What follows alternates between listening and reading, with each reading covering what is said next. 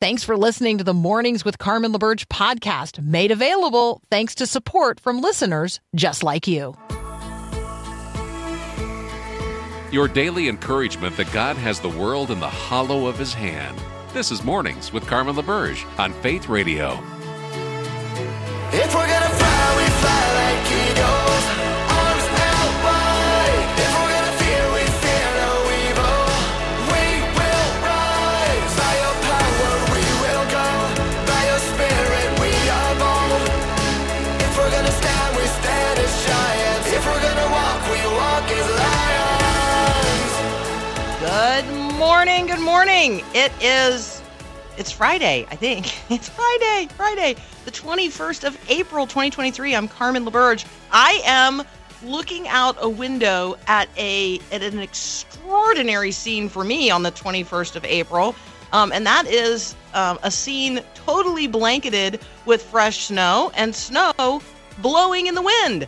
And so if you're in Fargo, Moorhead this morning, look out your window because you and I would be looking out the same window. So I'm excited to be broadcasting this morning from one of our wonderful ministry affiliate stations in Fargo, North Dakota, Life 97.9. And so if you live in the Fargo, Moorhead area and are blessed by this ministry, just want to let you know, hey, I'm in your neighborhood today. I know, pretty fun.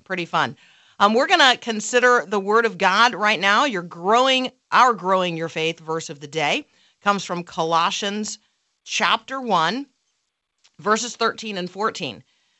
Listen to the Word of God.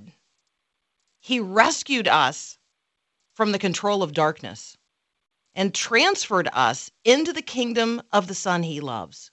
He set us free through the Son and forgave our sins. Consider God. Like that's the first invitation here of the Apostle Paul. Consider God. And then consider God's love. And then consider God's love for you. When you just start this conversation by considering God, that is mammoth and universal and beyond the scope of the human mind. Consider God. Who is this? When you consider the snowflake or you consider the expanse of the universe, consider God. And then consider God's love. That too is bigger than the human mind can wrap itself around, and yet it is that which envelops everything. Consider God's love. Consider the love of God today. And then, don't just bring it all home, bring it all to the most intimate and personal level possible. Consider God's love for you. That's where we find ourselves in Colossians 1, verses 13 and 14.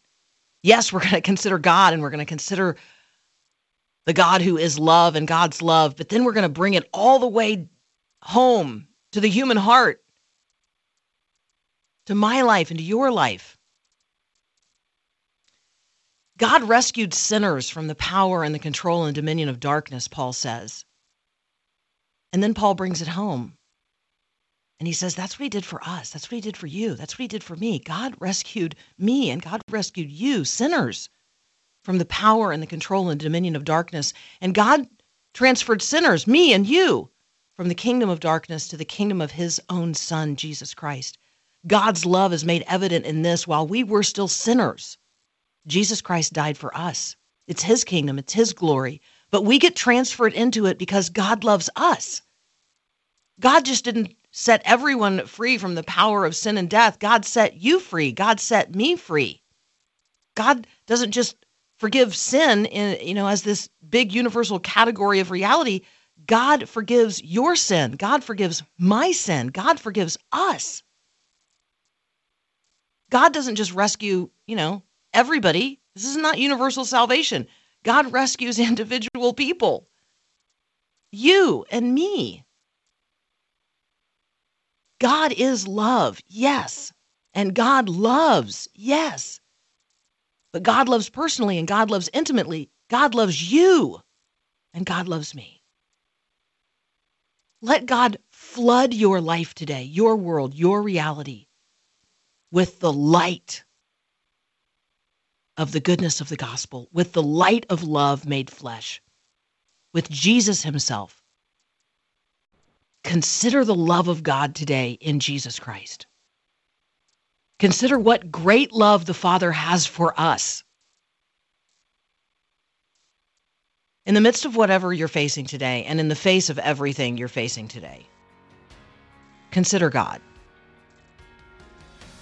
That one shift in thinking and that one shift in living, the reality of being loved by the God who is, that changes everything. You're listening to Mornings with Carmen. I'm Carmen LaBerge. This is Faith Radio.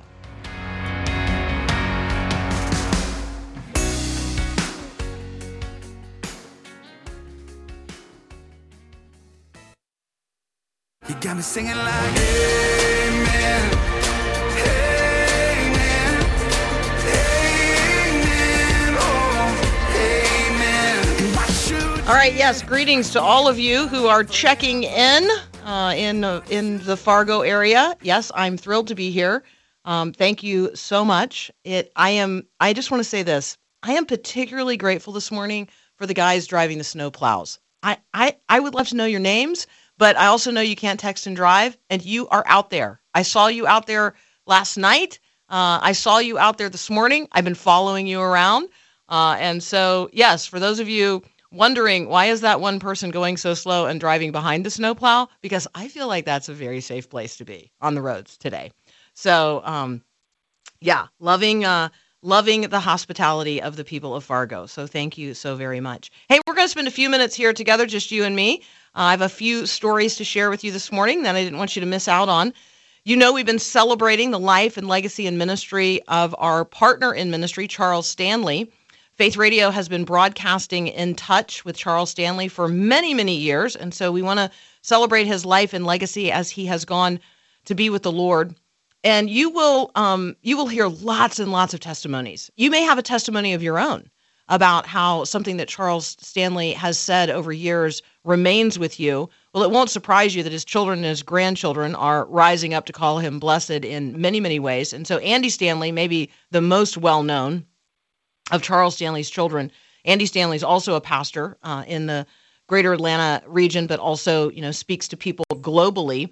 And so he posted a testimony about his dad on Twitter, and it was about the final occasion that he had to be with his dad. And he shares that in the final weeks, that Dr. Charles Stanley would end each one of his visits with his son, Andy, by asking Andy to pray for him. And Andy says, of course I did. I got down on my knees beside the big leather chair that my dad was confined to for the past several months. And then he says that changed on his last visit. He says that on Saturday night, as the visit was coming to an end, instead of asking Andy to pray for him, Charles said, son, I want to pray for you. Andy says, it's as if he knew.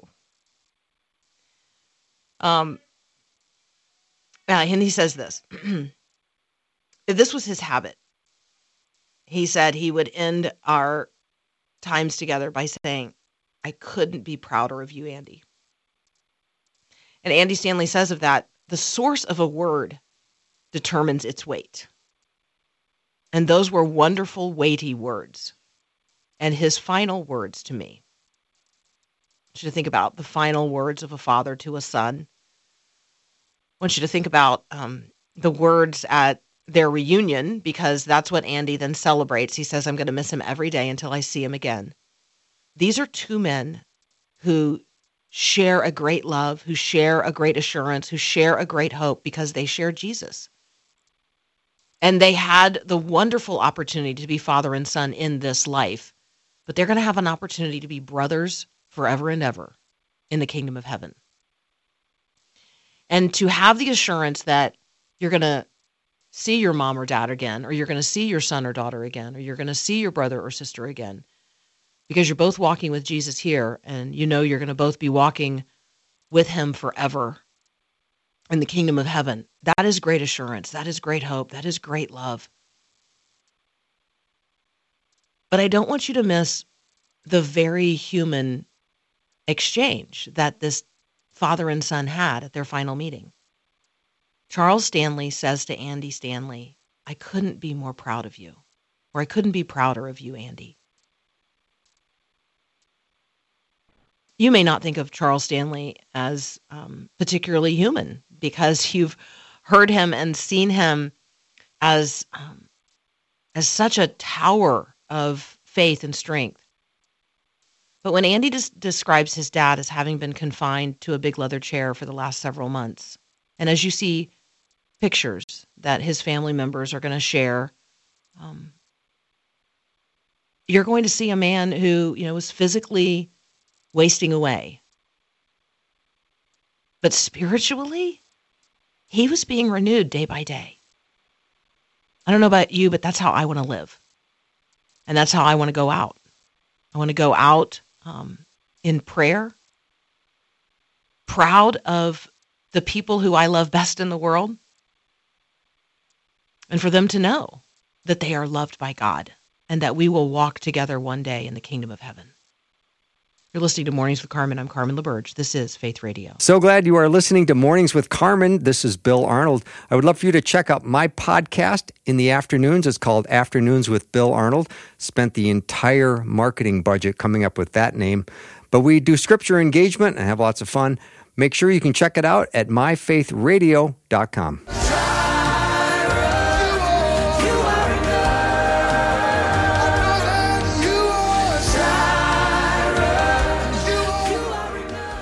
Before we bring our friend Dan Dewitt on and talk to him in a few minutes, I really wanted to spend a couple of minutes talking about the upcoming coronation of a king. And you say, oh, I bet she's going to talk about King Charles' coronation. Yep, it's coming up in a couple of weeks. And people who are interested in having and participating in some particular way, like, right, you're going to be hearing and seeing how people are sending gifts that they hope will be used at some point in the coronation of the king. So Pope Francis is in on this. Pope Francis has gifted fragments believed to be from the, quote, true cross on which Jesus was crucified to form part of a new processional cross, which would be used at the coronation of Britain's King Charles next month. The new cross is going to be made from recycled silver along with Welsh slate and reclaimed wood. It will lead the coronation procession at Westminster Abbey in London on May the 6th. These two small shards from the, quote, relic donated by the Pope have been shaped into a cross behind a rose crystal gemstone.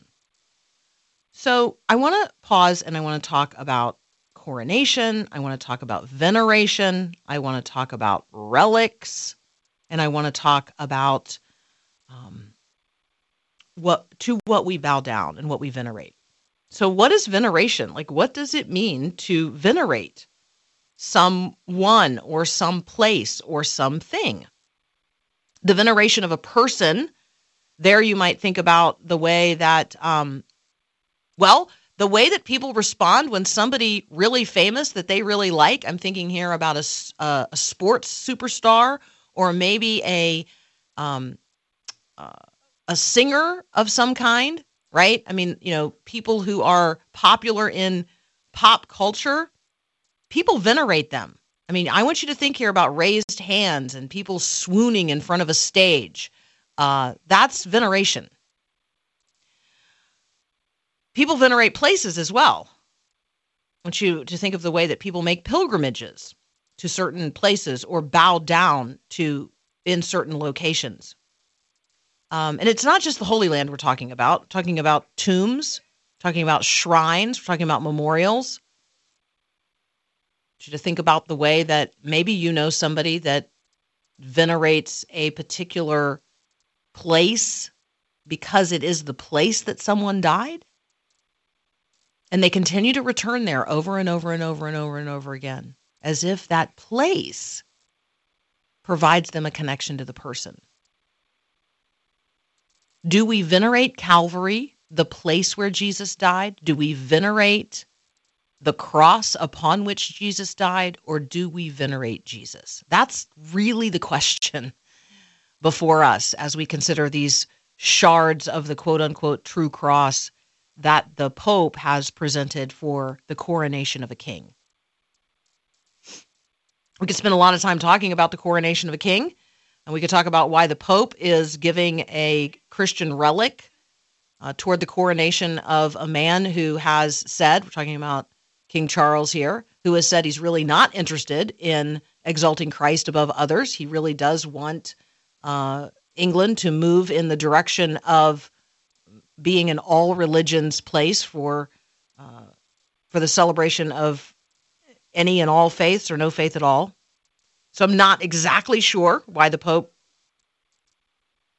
thought this was even appropriate, but I'm not here to second guess the Pope. I'm here to talk about the veneration of things and how we end up with these relics. So this actually dates back to around the 4th century, when fragments of relics believed to be associated with particular saints. So something that somebody thought they could date back to the Apostle Paul, or something they thought they could date back to the Apostle Peter. The thing, the shard, the cloth, whatever, was venerated. And that little thing, whatever it was then sewn into a silken cloth. And if that cloth was placed over any table, then that could become an altar upon which the Eucharist could be shared. That is sort of the superstitious magic related to this in terms of history. Erasmus talks about it. Augustine talks about it. Moving forward, certainly the Reformers talk about it. Martin Luther talked about it. John Calvin talked about it. Some relics, such as the remnants of the crown of thorns or the shroud of Turin. I mean, millions of people make pilgrimages to bow down at these things, including a series of popes. Jesus Christ ascended bodily into heaven.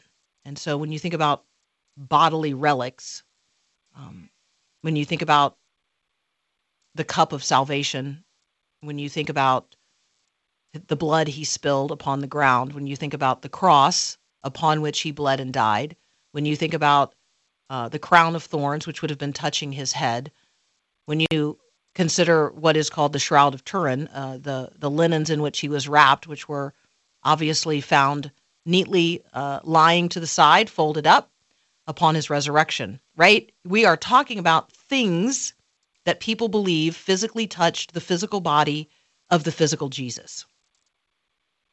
But I want you to focus today on the one who died, not the little shards or pieces or even the place or the thing.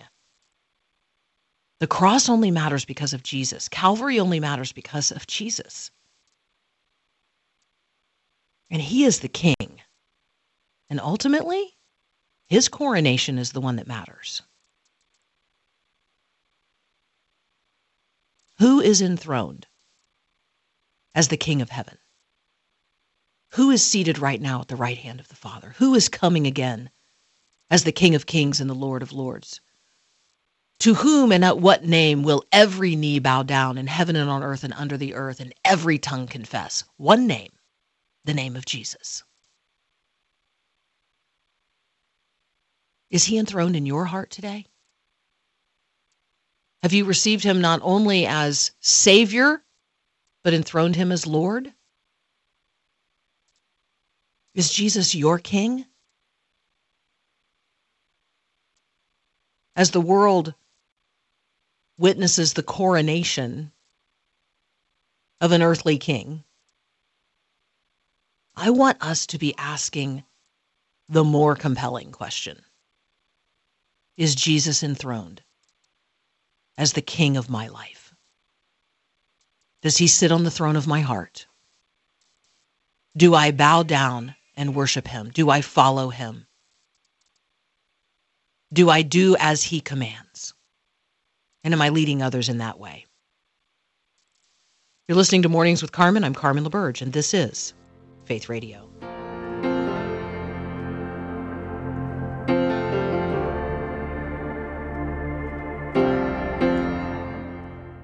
Oh, my soul, you are not alone. There's a place where fear has to face the God you know. All right, next week is our spring fundraiser, and so I'm encouraging you to be praying in anticipation and in advance. Shout out to those of you on the text line this morning. Yes, thank you so much for the welcome to the wintry Northland. I like it. I like this message on the text line. Remember, you can text me during the show, 877-933-2484. This person says, yes, welcome to the winter wonderland. As much as I hate it, it is beautiful. Yeah, it is beautiful. Yeah, it's severe, but it's beautiful. Hey, there are 3 bills coming to a vote this morning in the Minnesota Senate. I want to make you aware of them. I want to invite you to be praying that the Lord would have his way and his will, and that God's people would know how to respond if, in fact, these votes go as right now I would expect them to go, which is going to be in a direction contrary, which I perceive as contrary to the will of God. So 3 bills, 23, 63, and 165. I don't expect you to remember those numbers. I expect you to recognize that conversion therapy or a ban on so-called conversion therapy would outlaw counseling by Christians who believe that heterosexual relationships, one man and one woman, is normative sexual behavior, and those who would counsel in that direction would find themselves on the wrong side of the law in Minnesota should this bill pass, this Senate Bill number 23.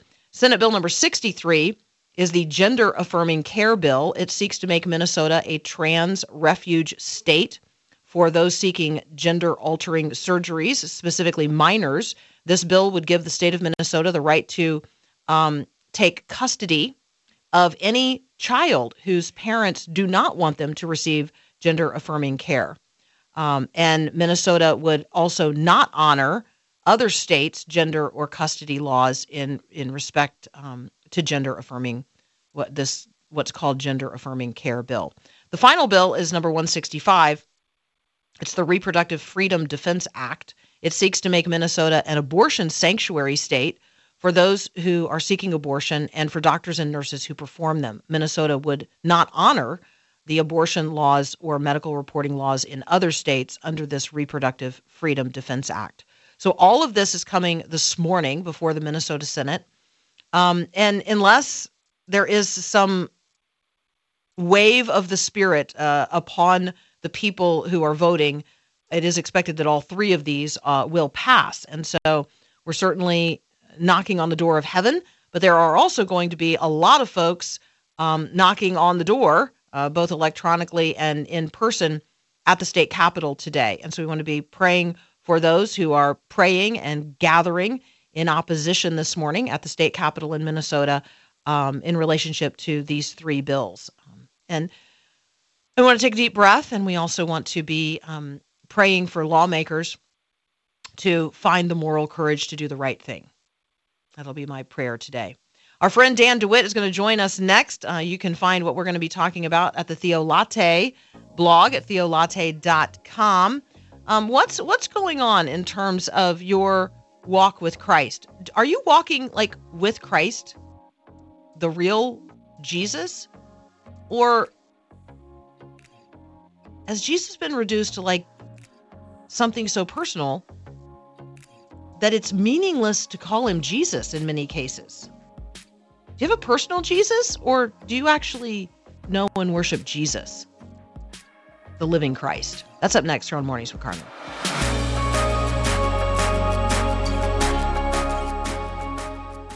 You say you want a revolution. Well, you know, we all want to change the world. Dan Dewitt's walk-up music. Good morning, Dan. Good morning, Carmen. What's crack-a-lackin'? I am looking out the window this morning in Fargo, North Dakota, at our affiliate station Life 97.9, at what I will describe as a severe beauty. It's not just snow. It's not. I mean, I know they don't think this is a lot of snow, but for me, any snow is a lot of snow. And You're a Nashville girl. I know. And so this morning when I like, trying to leave my hotel, and I don't know about you, but not most mornings. Any morning I get up and I want to go anywhere, you don't have to wait. And not only was my vehicle encrusted with or covered with snow, it was encrusted in ice. And I hadn't done what apparently you're supposed to do, which is put your windshield wipers like up at a perpendicular angle to the vehicle. No, I hadn't done that. So they're completely frozen, which is fine. I think the defrosters in vehicles up here definitely work better and faster than the ones at home. Because it only took like 7 minutes. Yeah. It only took 7 minutes for the defroster to do enough of its work that then, because, I took those 7 minutes to like look throughout the vehicle I was sure there was an ice scraper in there somewhere, right? And sure enough, there was. Thank God. Good. And yeah, and so anyway, I made it in to the studio with an appropriate, cushion of time. But it does get your adrenaline pumping when you're on the clock, or there's, tick tock, and yet your car's encrusted in ice. Were you revving the gas? Because that does help too. If you kind of it does. No, help the engine warm up. Yeah. No, I was get those RPMs flying. I was revving the gas. No. But now that I know that, I'll put that in the right. I'll put that down. All right. So Dan, living in Ohio with snow, not as much as you would have where you are. We don't have a garage, and so we invest in all our vehicles the keyless starters, and we in the winter leave the heat and defrost on when we turn it off. So in the morning you hit that button and it's all ready for you when you walk out the door. Mm-hmm. Mm-hmm. So. Yeah, clearly other people in the hotel parking lot have this technology. I did not. There you go. Okay, so can I not have my own personal Jesus, Dan? I mean, I feel like you ought to let me have my own personal Jesus. Well, Depeche Mode had a song about that, Your Own Personal Jesus, which was kind of the singer presenting himself as, I'll be your own personal Jesus, as a savior figure to, I would imagine, the recipient at the end of that song, the person he's hoping to woo with his romantic invitation. Yes, you can have a personal Jesus in the sense that you can have a personal relationship with Jesus, which is remarkable to imagine, the creator of the world who exists eternally outside of time, space, matter, and energy, that who was incarnated as the Son, second person of the Trinity, that you can actually have a relationship with him. It's unbelievable. And anyone who is a Christian knows that that's very, very true.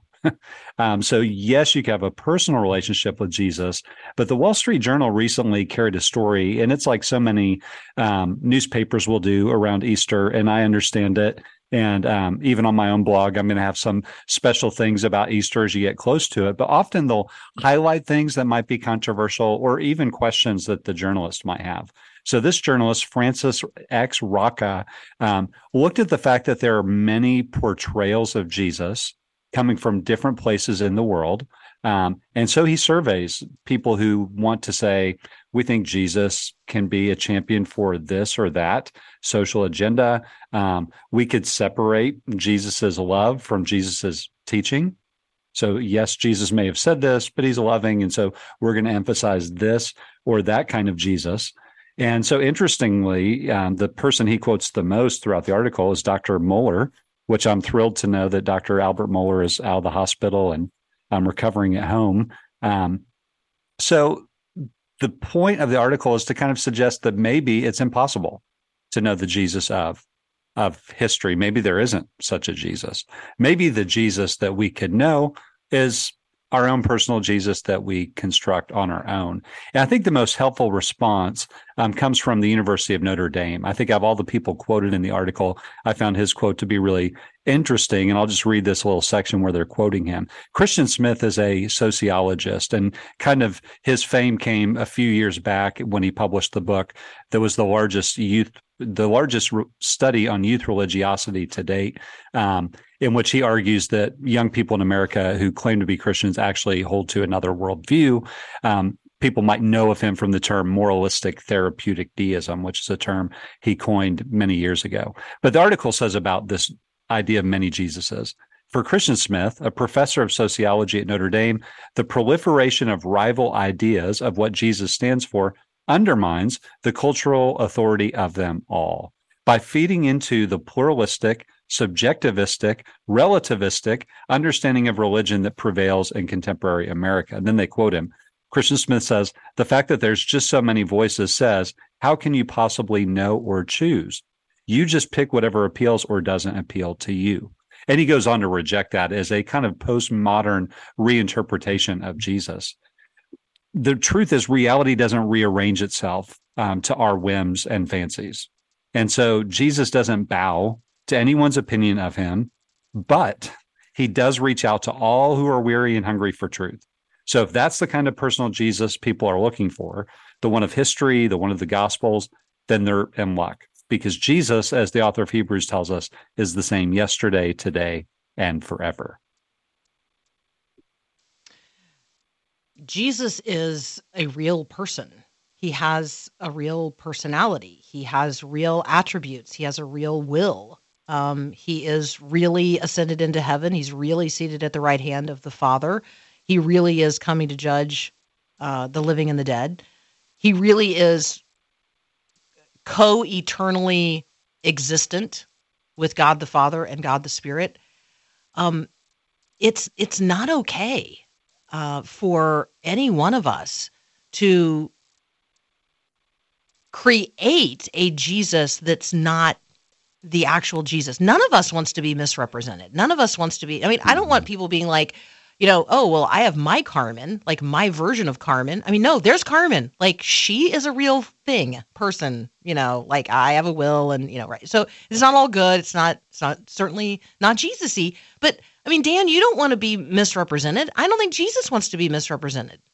That's absolutely right. And we don't have, as I often run back to C.S. Lewis, and that's just where I spend so much of my teaching and research and writing time. But C.S. Lewis said that he is either a liar, he lied about being God incarnate and the way, the truth, and the life, or he's crazy, a lunatic, or he's Lord. But to say that he was just a good man, Jesus didn't give us that option. He didn't set kind of a portfolio of options and we get to choose the one we want from. And the wonderful reality is Jesus is better than anything we could come up with. And that's why, when we try to hijack Jesus for this purpose or that purpose and rip him out of the context of how the Gospels present him or how the historic creeds throughout the history of the church have presented him. This article kind of overlooks the fact that Christians actually have agreed on who Jesus is for a long time. When we try to do that, we think we're going to improve somehow on Jesus, and we just can't.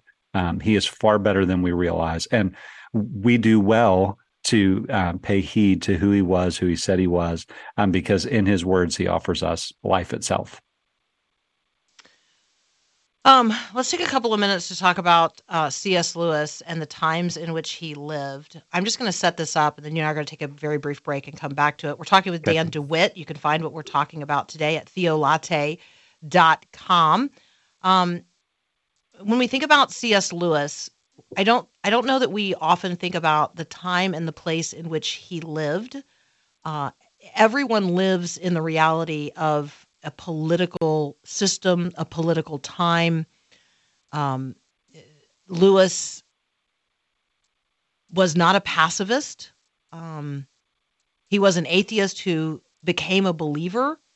And we're talking about, a place and a time. We're talking about England, and we're talking about the time not only of the First World War, in which C.S. Lewis served, but the Second World War, during which he spoke and taught.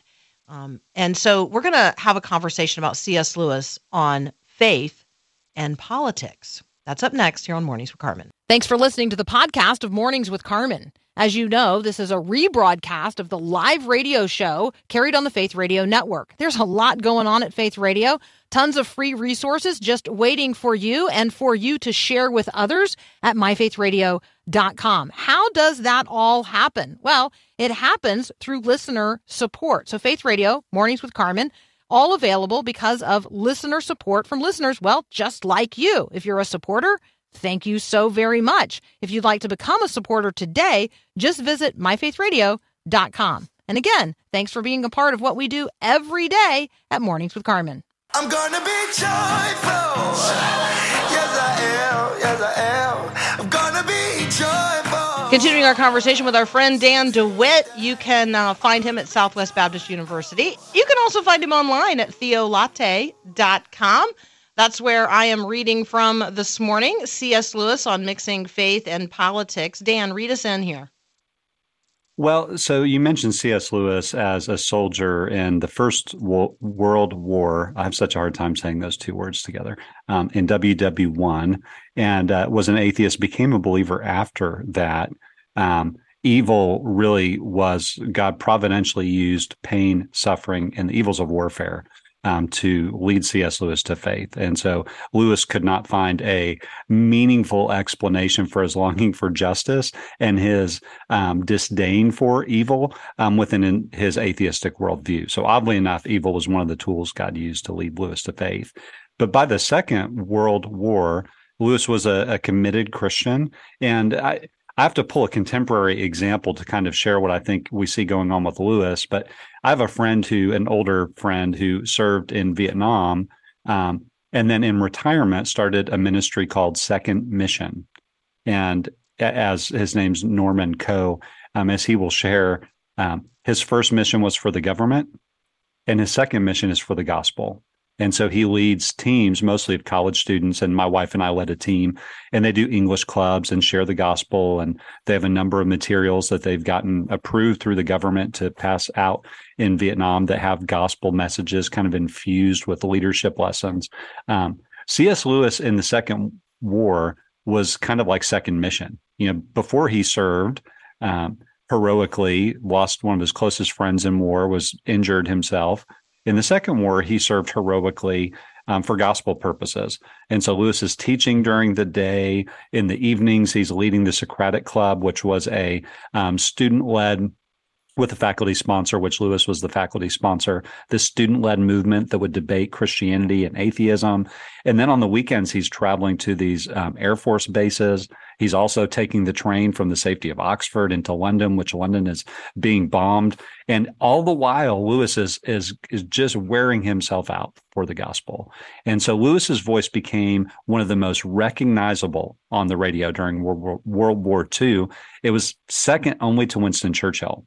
And so Churchill, by the way, was not a stranger to Lewis. In fact, after Churchill was reelected in 1951, and this is kind of the point of the post, Lewis and politics, or faith and politics.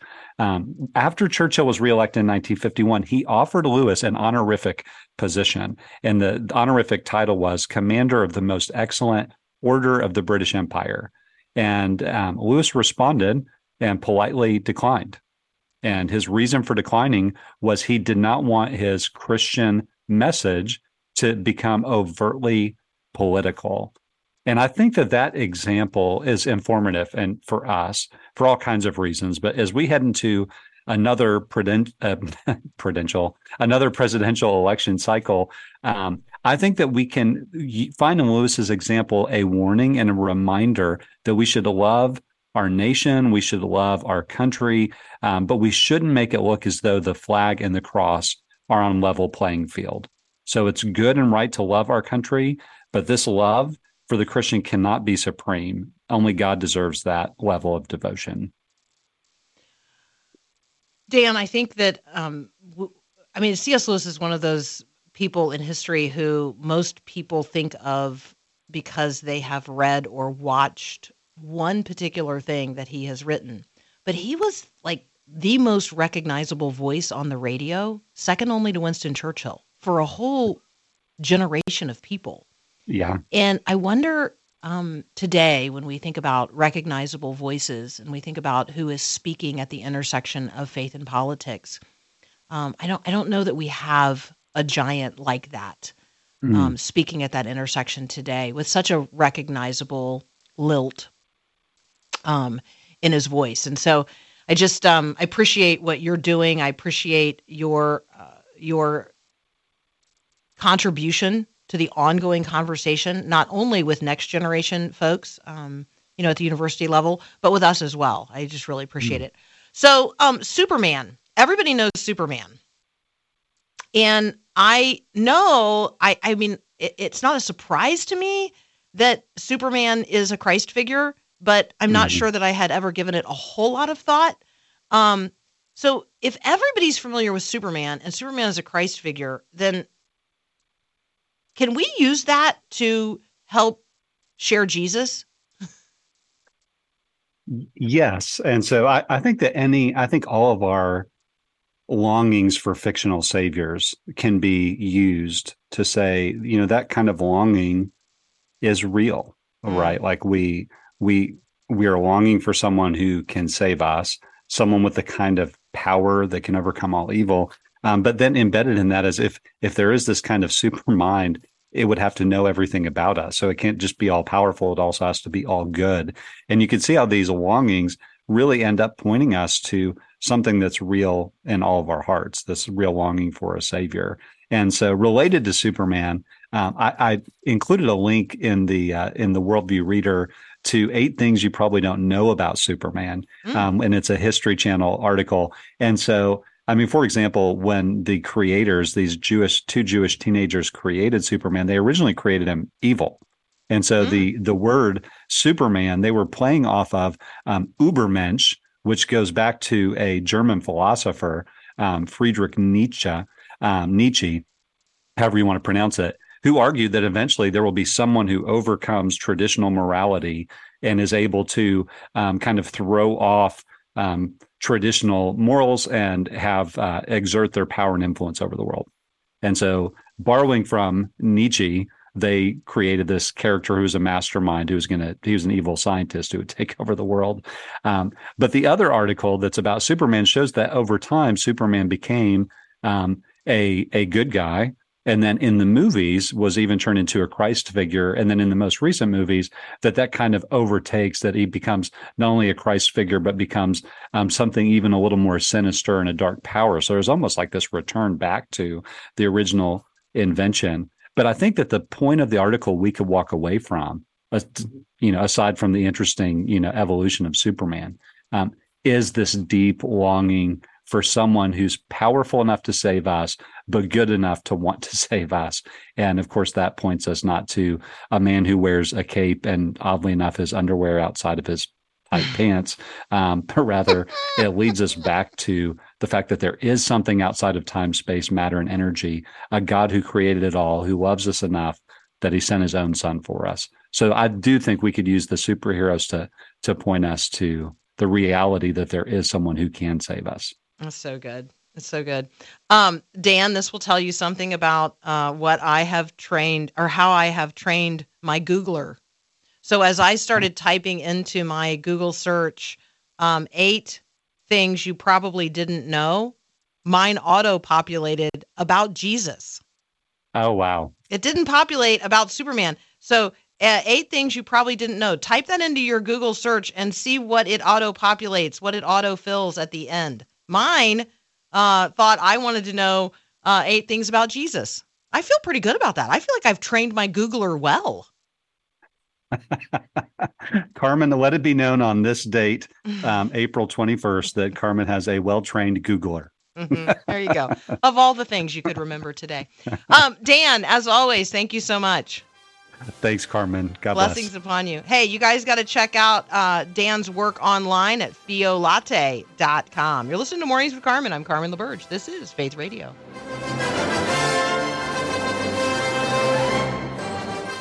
Rise with a shout, cry out, our God's alive. Rise, holy fire, burn bright, burn bright. Alrighty. Paul Perot is going to host Mornings Without Carmen for hour 2 today. What? Yeah. I'm not springing it on you. You already knew this. You already knew this. And so I can go and serve some of our friends in the Fargo-Moorhead area who are gathering together today. These are people in healthcare and people in mental health care who are doing some continuing education from a pro-life perspective. And, they need a person to move the thing along throughout the day. So I get to be the MC, which I found out stands for Master of Ceremonies. I thought MC was an actual word like EMCEE. It's actually just MC. Will you come be the MC, the Master of Ceremonies? So there you go. I'm going to move things along, and it's going to be exciting. I'm so excited about what I'm going to learn, and so be praying for me today as I'm doing that. Paul is going to host the next hour here. He's got a lot of great stuff planned. He's going to have a conversation with our friend Adam Holtz, and then in my absence, they're going to talk about the reclamation of male masculinity. That sounds good. That's almost redundant. Male masculinity. I don't know.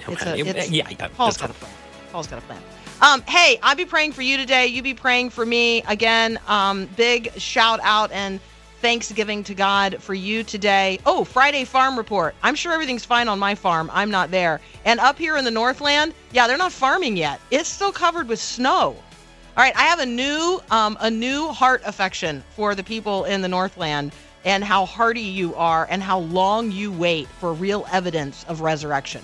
It's coming. I can bear witness to it. I have seen it. I have come from a place where spring has sprung to the place where spring is yet to spring forth. Have a great week. Thanks for listening to Mornings with Carmen LaBerge. Podcasts like this are available because of your support. If it's important to you to hear things that encourage your faith, click the link in the show notes to give now. And thanks.